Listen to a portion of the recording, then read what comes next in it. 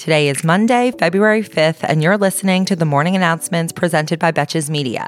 I'm your host, Sammy Sage, and the Morning Announcements is your daily 5-minute breakdown of the headlines that isn't afraid to take a side and roast the most consequential reality show there is, our government.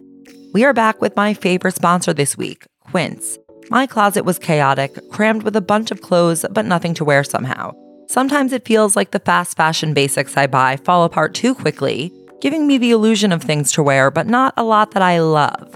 But Quince has been my game changer as my go-to for luxury essentials at affordable prices.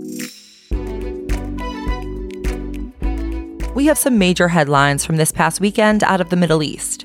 Over the past few days, the US and UK have launched massive airstrikes against at least 85 targets affiliated with Iran-backed militias across Syria and Yemen. The targets were primarily drone and munitions facilities, and almost 40 members of these disparate militias were killed. As explicitly signaled by President Biden last week in response to the drone strike that killed 3 American soldiers in Jordan, this is considered a serious escalation, but still somewhat restrained, though Biden has vowed to continue the response.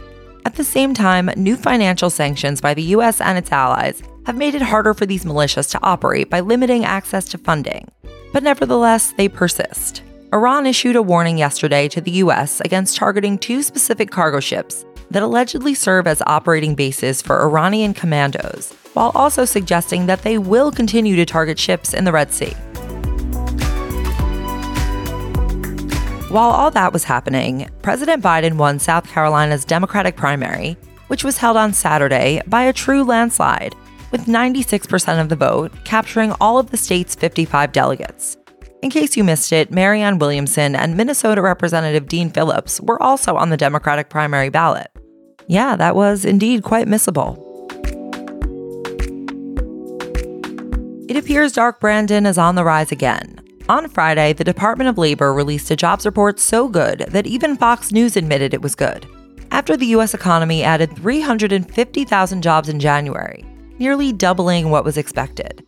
At the same time, average hourly earnings increased by 0.6%, which was also double the monthly estimate, and wages rose 4.5% year over year, beating the forecast of 4.1%, while the unemployment rate has stayed consistent at 3.7%. Unfortunately, I have to bring down the mood with some Trump stories. Judge Tanya Chutkan, who is overseeing Donald's D.C. trial for election interference, the one prosecuted by DOJ Special Counsel Jack Smith, has formally postponed the planned trial start date of March 4th. While the March date was set last summer, the delay is a result of waiting for the Supreme Court to rule on Donald's immunity claim first. When is that, you ask? It just so happens that this Thursday, like 3 days from now, the Supreme Court will hear oral arguments over whether Donald should be removed from the ballot, based on the insurrection clause of the Constitution's 14th Amendment.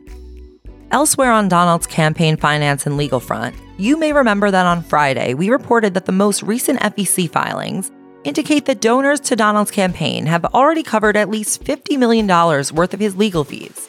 Now we have an addendum to that story, as it turns out that Donald's donors, say that 6 times fast, are also paying legal fees for his associates, including his bodyman Walt Nauta, as well as his former social media advisor, and the only man who was allowed to tweet for him, Dan Scavino.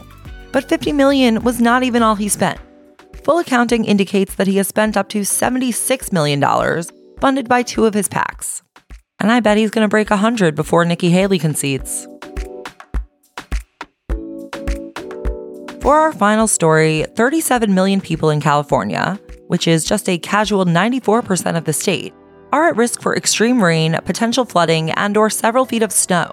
Thanks to an intense atmospheric river system, the areas expected to be hit the hardest by flooding are in Southern California, where Governor Gavin Newsom has declared a state of emergency for 8 counties.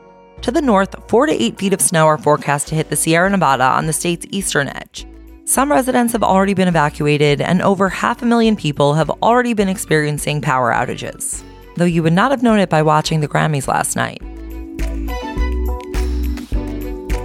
Thank you for listening to the Morning Announcements presented by Betches Media, and thanks again to our favorite shopping partner, Quince.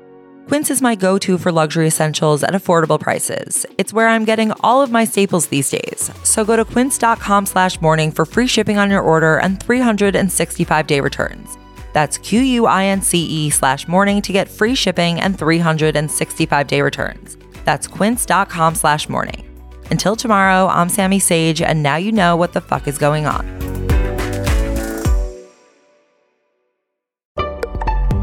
Betches.